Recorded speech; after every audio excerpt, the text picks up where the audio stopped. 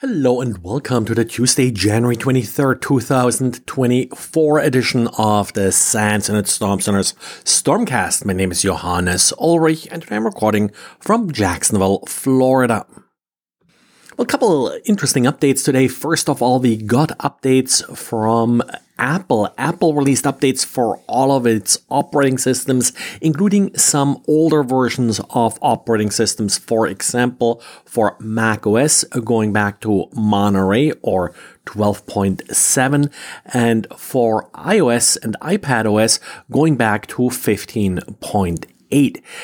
The reason we see these updates for older operating systems are, in one part, some of these older, already exploited vulnerabilities, and that's in particular CVE 2023 42916 and 42917. These WebKit vulnerabilities had been patched for more modern versions of iOS and macOS last year. Now Apple is sort of catching up with some of the older operating systems. But also for up-to-date operating systems, we do have an already exploited vulnerability that's being patched here. Again, a WebKit vulnerability, meaning that it could be exploited as you visit malicious website. Now, some of these older WebKit vulnerabilities we also saw exploited, for example, in these tickets and boarding passes and such that are displayed by Apple's wallet, because that's also rendered using WebKit. Overall, we have updates for 29 different vulnerabilities. At least that's my count. Always easy to sort of miss one or count one double here. Update, there is nothing really need to select about these updates other than to apply them. Now, this was a feature release, not just a security release. And while I usually don't talk about the new features, everybody else sort of does that. There's one security related feature that you should be aware of with iOS 17.3, there is a new stolen device protection feature. You need to enable this feature, and what it essentially does is if your phone is an unusual location, then you need to provide additional authentication if you try to do things like, for example, accessing the keychain.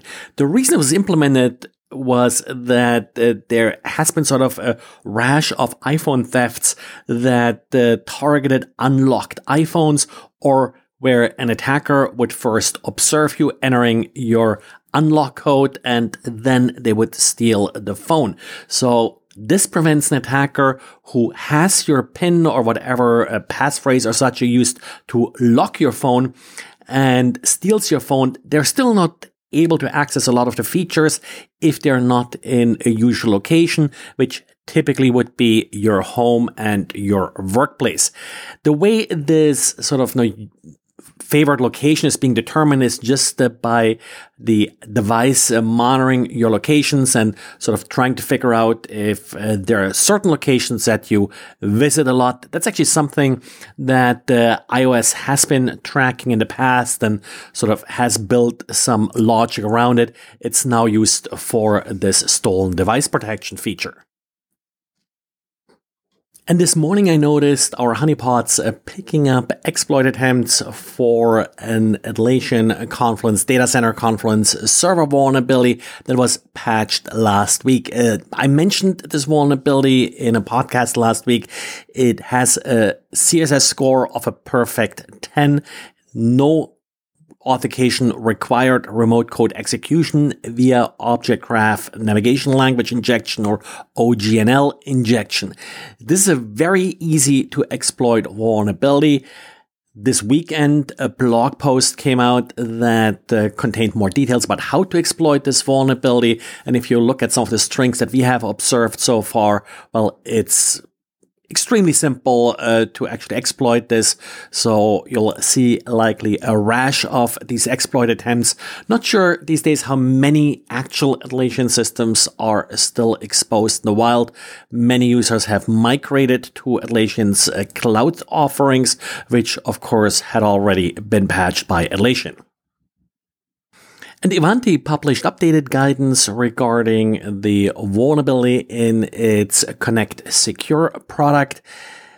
One of the issues here is that the mitigation that Ivanti offered is a configuration file that updates the configuration of the device.